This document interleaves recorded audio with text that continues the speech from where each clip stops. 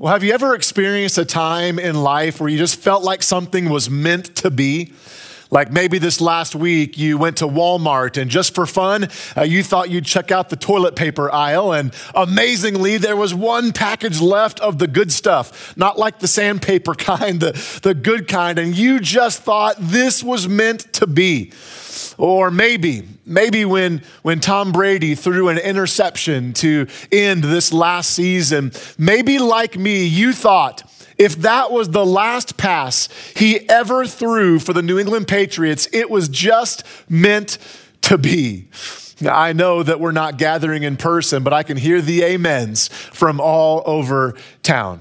In this time of confusion and uncertainty and chaos, in this time where we get nothing but depressing news, I hope that brought a laugh to some of us. I know we could use a laugh in days like these, but that idea of feeling like something was meant to be is how I feel about this sermon today.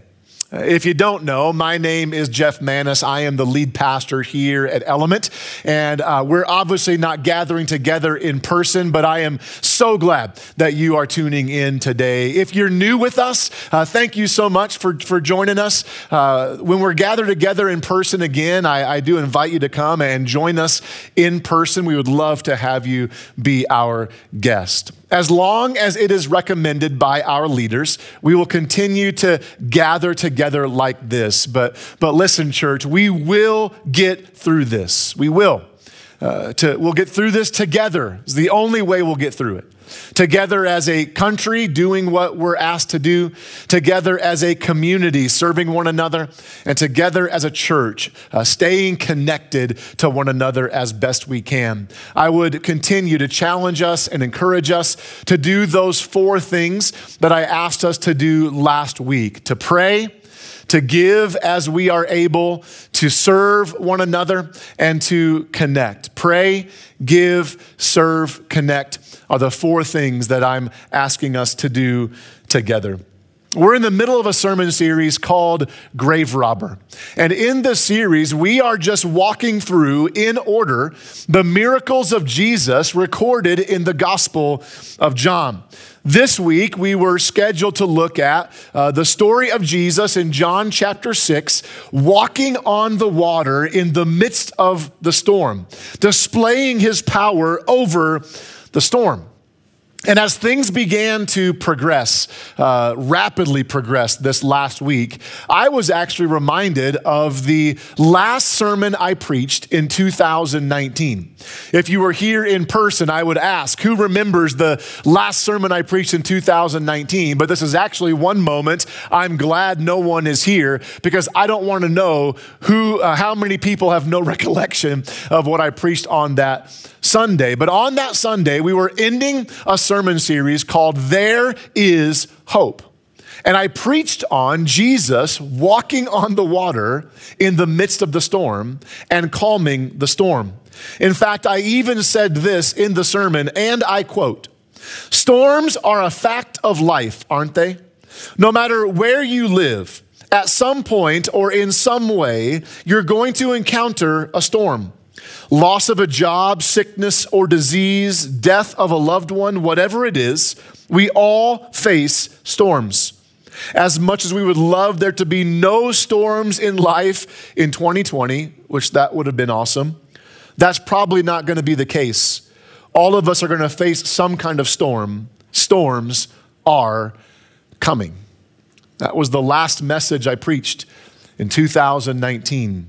And when I realized what I said to end the year, combined with what we are facing in life today and the scripture that we were already scheduled to look at, I felt like what I started this sermon with, that this message was just meant to be.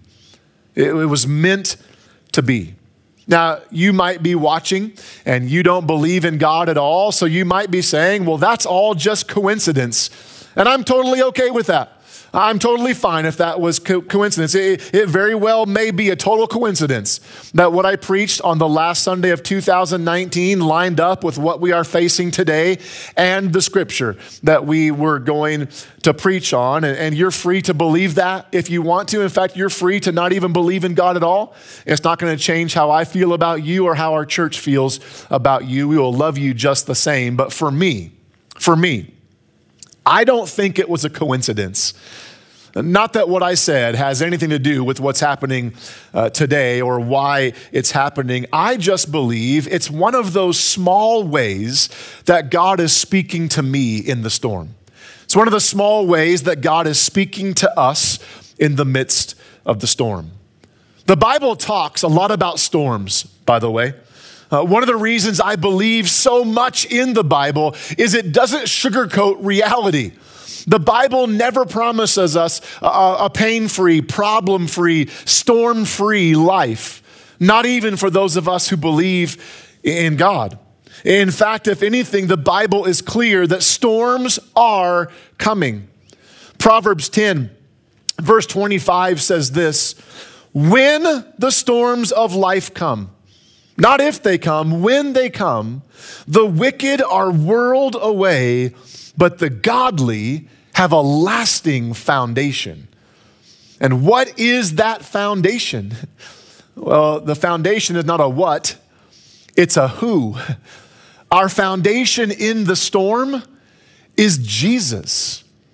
In John 16, verse 33, Jesus says this to his disciples. Ultimately, he says this to us. "I have told you all this so that you may have peace in me. Here on earth, you will have many trials and sorrows." Or in other words, you're going to have lots of storms. "But take heart, because I have overcome the world." That yes, Jesus promised us that we would have storms in life, but he also promised that in him we can have peace, that in him there is hope. In Jesus we have a firm foundation. Does anyone need peace these days? Could anyone go for some hope? In a world that seems to literally be changing by the hour, does anyone need a firm foundation to stand on? I know I do. I need a firm foundation. So here's the big idea for today. It's actually the exact same big idea I ended 2019 with, and it's this. Jesus is our hope because he's our foundation in the storm. Jesus is our hope because he is our foundation in the storm.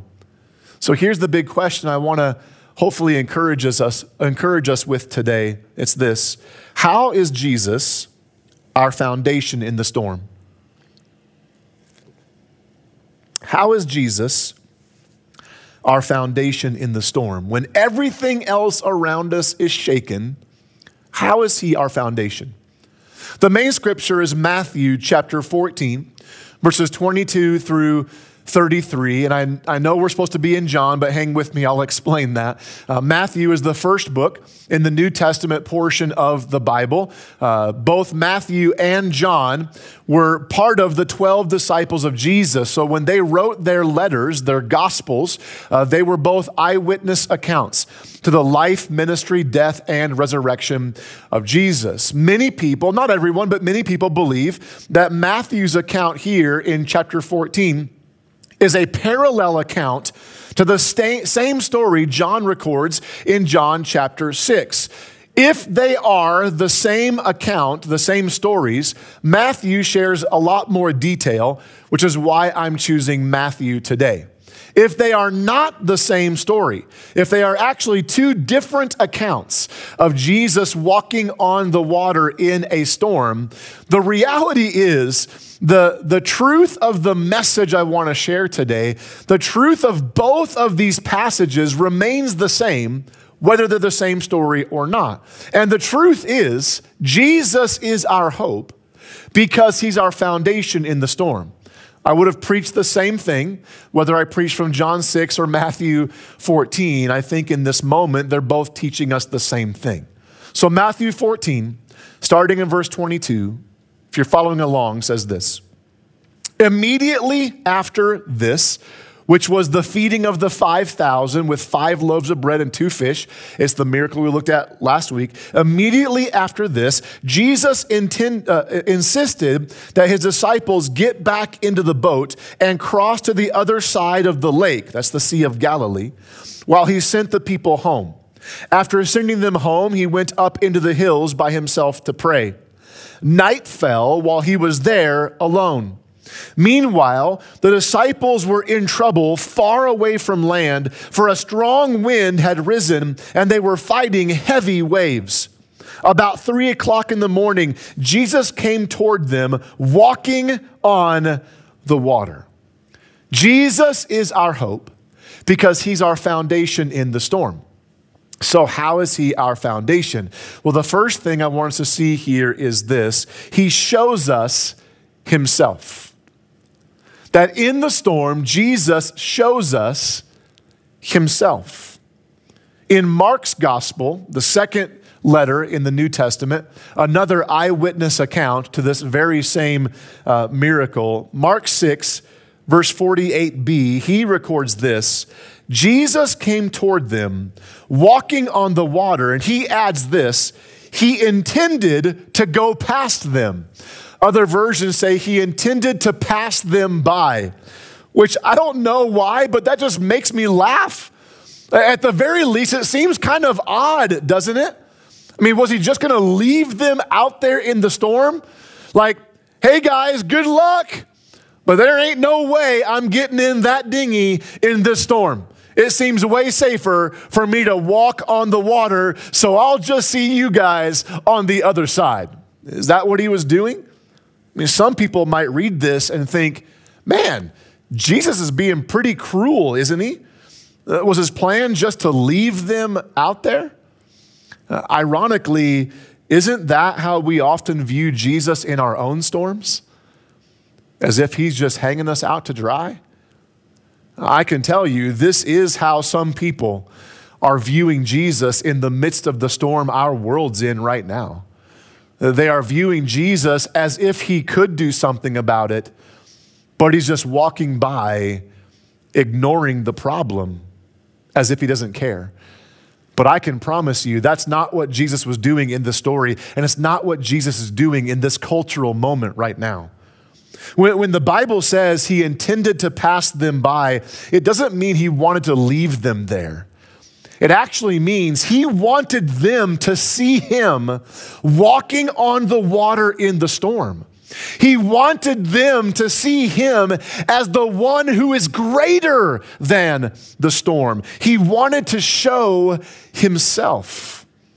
Dave Adamson, who is a pastor and theologian, kind of deals with the things pertaining to Judaism in first century Israel. He's an online kind of influencer when it comes to theology. He said this, the phrase pass by was actually a first century symbol for God that is used throughout the Bible.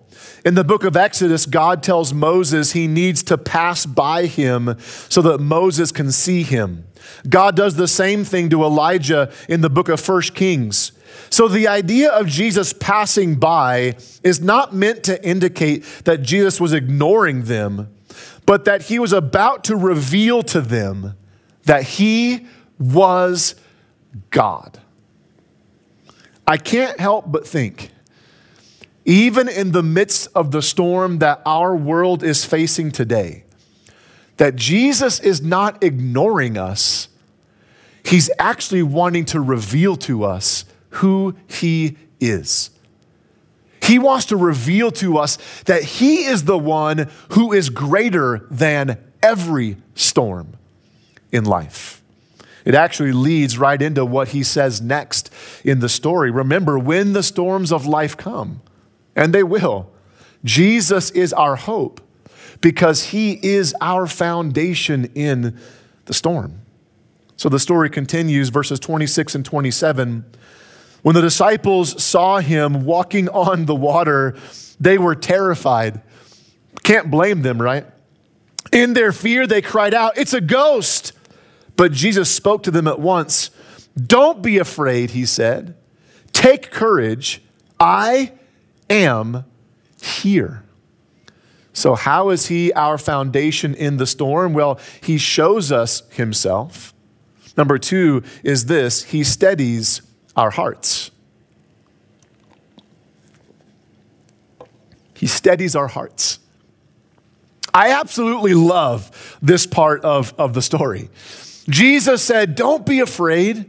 Take courage. I am here. And when you look at the original language, Greek language this was written in, it literally says, don't be afraid, take courage. I am is here. I am is here. And that's huge. Like so huge. I am was the name that God gave himself all the way back in the book of Exodus to Moses. When God told Moses to go back to Egypt and lead the people of Israel out of slavery from the land of Egypt, Moses said, who should I say is sending me? Like, I can't show up on Pharaoh's porch and not tell him who's sending me. And God said this to Moses, you can tell him, I am is sending you. I am was the name God gave himself. So here the disciples were, terrified, in the midst of a storm. They found themselves in a helpless and hopeless situation. And Jesus came to them walking on the water to reveal himself to them, and then they were afraid. And he didn't say, take courage, I'll make the wind stop.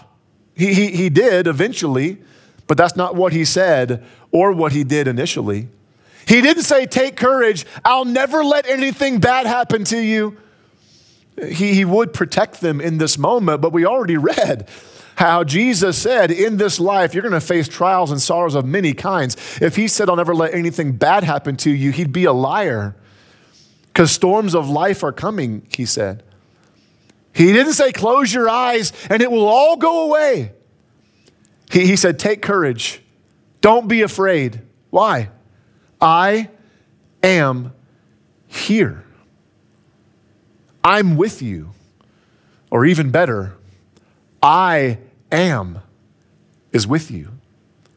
That with Jesus, God is with us in the midst of the storm. This reminds me actually of Isaiah 41, verse 10. Pastor Jared led us in a song earlier that he wrote based on this verse. It's one of my favorite verses in all of the Bible. If you call Element Church home, you've heard me use it in a number of sermons, probably so much so you might be able to repeat it yourself by heart. Isaiah 41, verse 10 says this, don't be afraid, for I am with you. Don't be discouraged, for I am your God. I will strengthen you and help you. I will hold you up with my victorious right hand. That when the storms of life come, and they will, we're in one. Jesus is saying to us the same thing he said to the disciples, I am with you. I've told you all this so you'll have peace in me, the presence of Jesus. Not peace in your circumstances or peace in your surroundings, but peace in my presence. That real peace is not the absence of our problems. Real peace is the presence of Jesus in the midst of them. That I've told you this so you'll have peace. He steadies our hearts, even in the midst of the storm, giving us peace and strength and courage and boldness. Like, here's some words of truth we should be declaring over our lives in this storm that we are in. That with Jesus, I have peace. With Jesus, I am strong. With Jesus, I have courage. With Jesus, I will be bold. Why? Because Jesus is peace, and Jesus is strength, and Jesus is courage, and Jesus is boldness. It's who he is, and he's with us. Weird transition here, but hang with me. I think this is important. The world's largest salt flat is in the country of Bolivia. Weird transition, I know, hang with me. I'm not even going to try to pronounce the salt flat, but if you Google Bolivian salt flat, you can find pictures of it. During dry seasons, this Bolivian salt flat looks like this picture here. Check that out. It's what a salt flat you would think looks like, just kind of barren and dry. But something amazing happens when it rains. Every time there is a storm, this salt flat becomes a mirror. Check out this picture here. Isn't that amazing? You can find dozens of pictures like this online. Here, this next one blew me away. Here's a picture of the salt flat at night after it rained, reflecting the stars above. So after a storm, or even in the midst of one, this otherwise dry salt flat reflects the glory and the beauty of whatever is above it. And listen, this is so, so good. As Christians, when we are in a storm like the one we are in now, we actually have the chance to reflect the glory and beauty of the only one who is above it, Jesus. We can reflect who he is. That as Christians, when the storms of life come, because he is with us, we have a chance to reflect the glory of who he is to those around us. That Jesus is our hope because he's our foundation in the storm. How is he our foundation? He shows us himself, that he is still God and he is still good. He steadies our hearts. He gives us peace and courage and strength and boldness, so much so that we, his children, begin to reflect who he is. Those things: peace, courage, strength, boldness. The last thing I want us to see here is this: he strengthens our steps. That in the storm, he actually strengthens our steps. I don't know about you, but I need this today. Matthew 14, 28 through 33, this account ends with this. Then Peter called to Jesus, "Lord, if it's really you, tell me to come to you walking on the water." "Yes, come," Jesus said. So Peter went over the side of the boat and walked on the water towards Jesus. Can you imagine being there in this moment? But when he saw the strong wind and the waves, he was terrified and began to sink. "Save me, Lord," he shouted. Immediately, Jesus reached out and grabbed him. "You have so little faith," Jesus said. "Why did you doubt me?" When they climbed back into the boat, the wind stopped. Then the disciples worshiped him. "You really are the Son of God," they exclaimed. Notice, this is huge. When Peter walked on the water, the storm hadn't stopped yet. The wind and the waves were still crashing, but Peter just knew, if Jesus is with me, not only can I endure the storm, I can engage it, and I will not be overcome. I can walk on the water in the midst of the storm because he strengthens my steps. And he climbed out of the boat and walked on the water. But as amazing as his courage and boldness was, he made the mistake a lot of times I make. He took his eyes off of the I am and put it on the wind and the waves. We are told when he saw the wind and waves, he began to sink. If I'm honest, church, like as your pastor, I've put my eyes on the wind and the waves a bit more this last week. Have you? I had a small freak out moment 2 Fridays ago when this all started to escalate in America. Not like freaking out that I was going to get the virus, just freaking out over what in the world do we do? What do we do as a church? What do we do for people who are in need? What do I do in my own personal life for my family? How do we prepare for this? All of the decisions and ramifications of those decisions were just overwhelming to me. All of the what ifs and the endless possibilities, if I'm honest, were making me sink a little bit. That's what happened to Peter. When Peter saw the wind and waves, he began to sink. And when he cried out for Christ to save him, what did Jesus do? Did he criticize him? No. Even in that moment, when Peter took his eyes off Jesus and put it on the wind and waves, he didn't let him drown. He reached out immediately and grabbed him. And they went back to the boat. They got in the boat, and the wind and the waves stopped.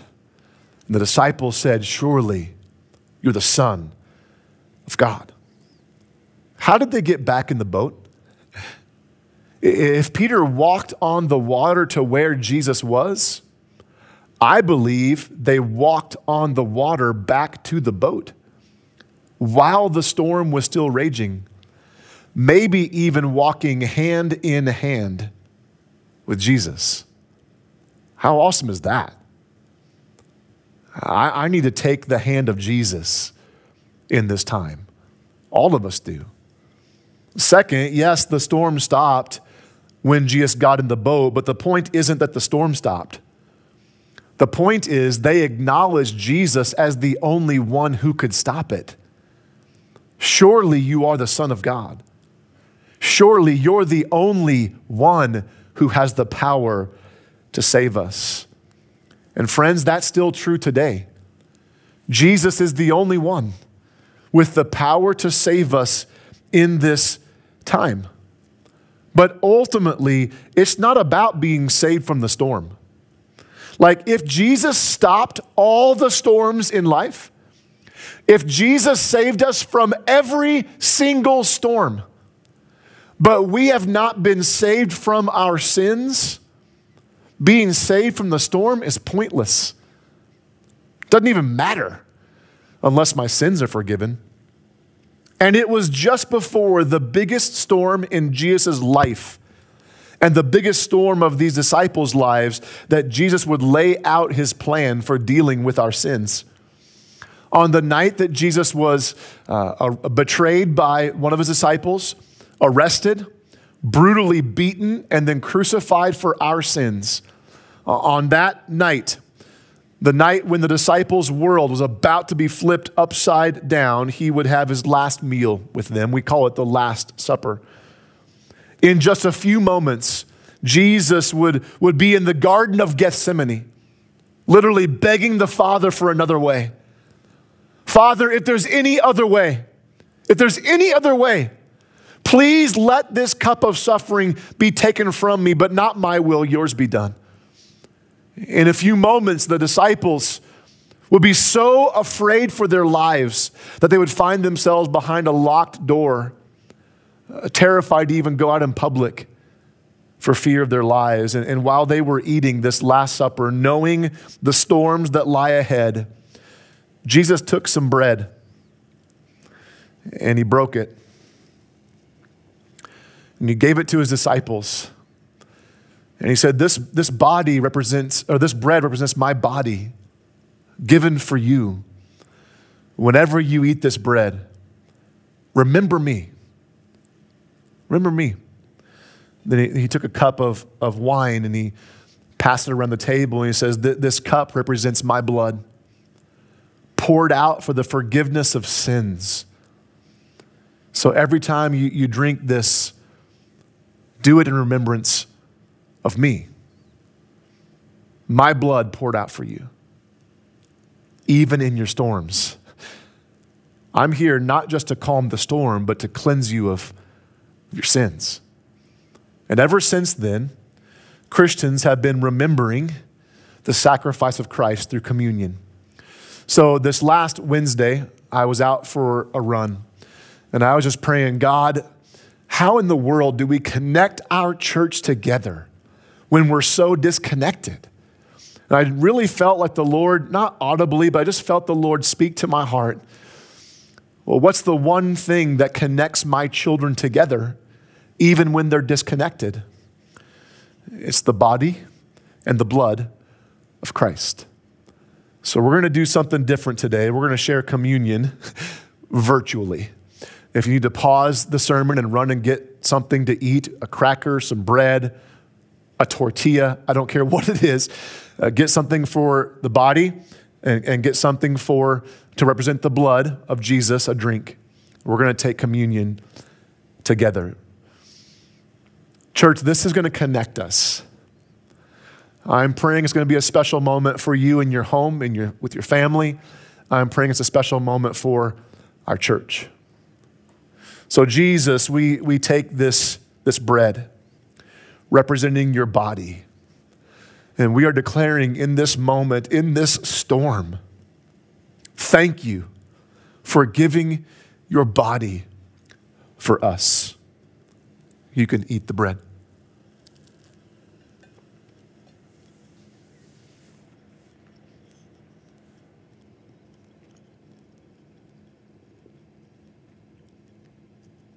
Jesus, even in the storm, we recognize if you stopped this storm today, but didn't save us from our sins, it's pointless. So yes, God, we are asking you in the name of Jesus to slow the spread of this virus. Lord, stop the storm. But beyond that, Lord, thank you for your sacrifice, for shedding your blood, for the forgiveness of our sins. And Lord, we drink this cup, acknowledging that you are God above the storm. Show yourself to us. Steady our hearts. Strengthen our steps. And Lord, right now, in the name of Jesus, if there is anyone who is watching or listening that has yet to put their faith in you, in this moment, may you forgive them of their sins by their faith in you, the shedding of your blood for our sins. You can drink the cup.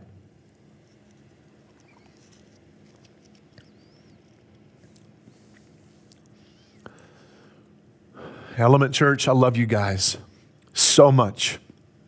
And I have no idea how long we're going to have to do this. But as long as we need to, I'm praying that Jesus would be our foundation in the storm. That he today would show himself to you. That he would steady your heart. And that he'd strengthen your steps. Father in heaven, we thank you so much for your presence today.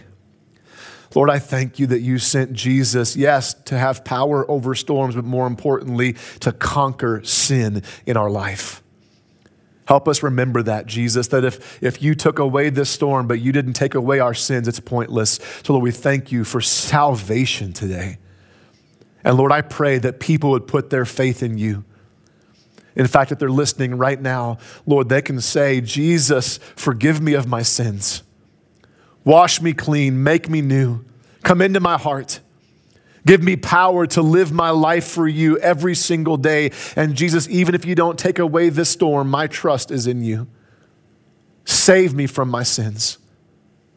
Jesus, may that be our heart's cry for all of us today. Even in the storm, we praise you. We thank you. It's in your holy, powerful name we pray. Amen.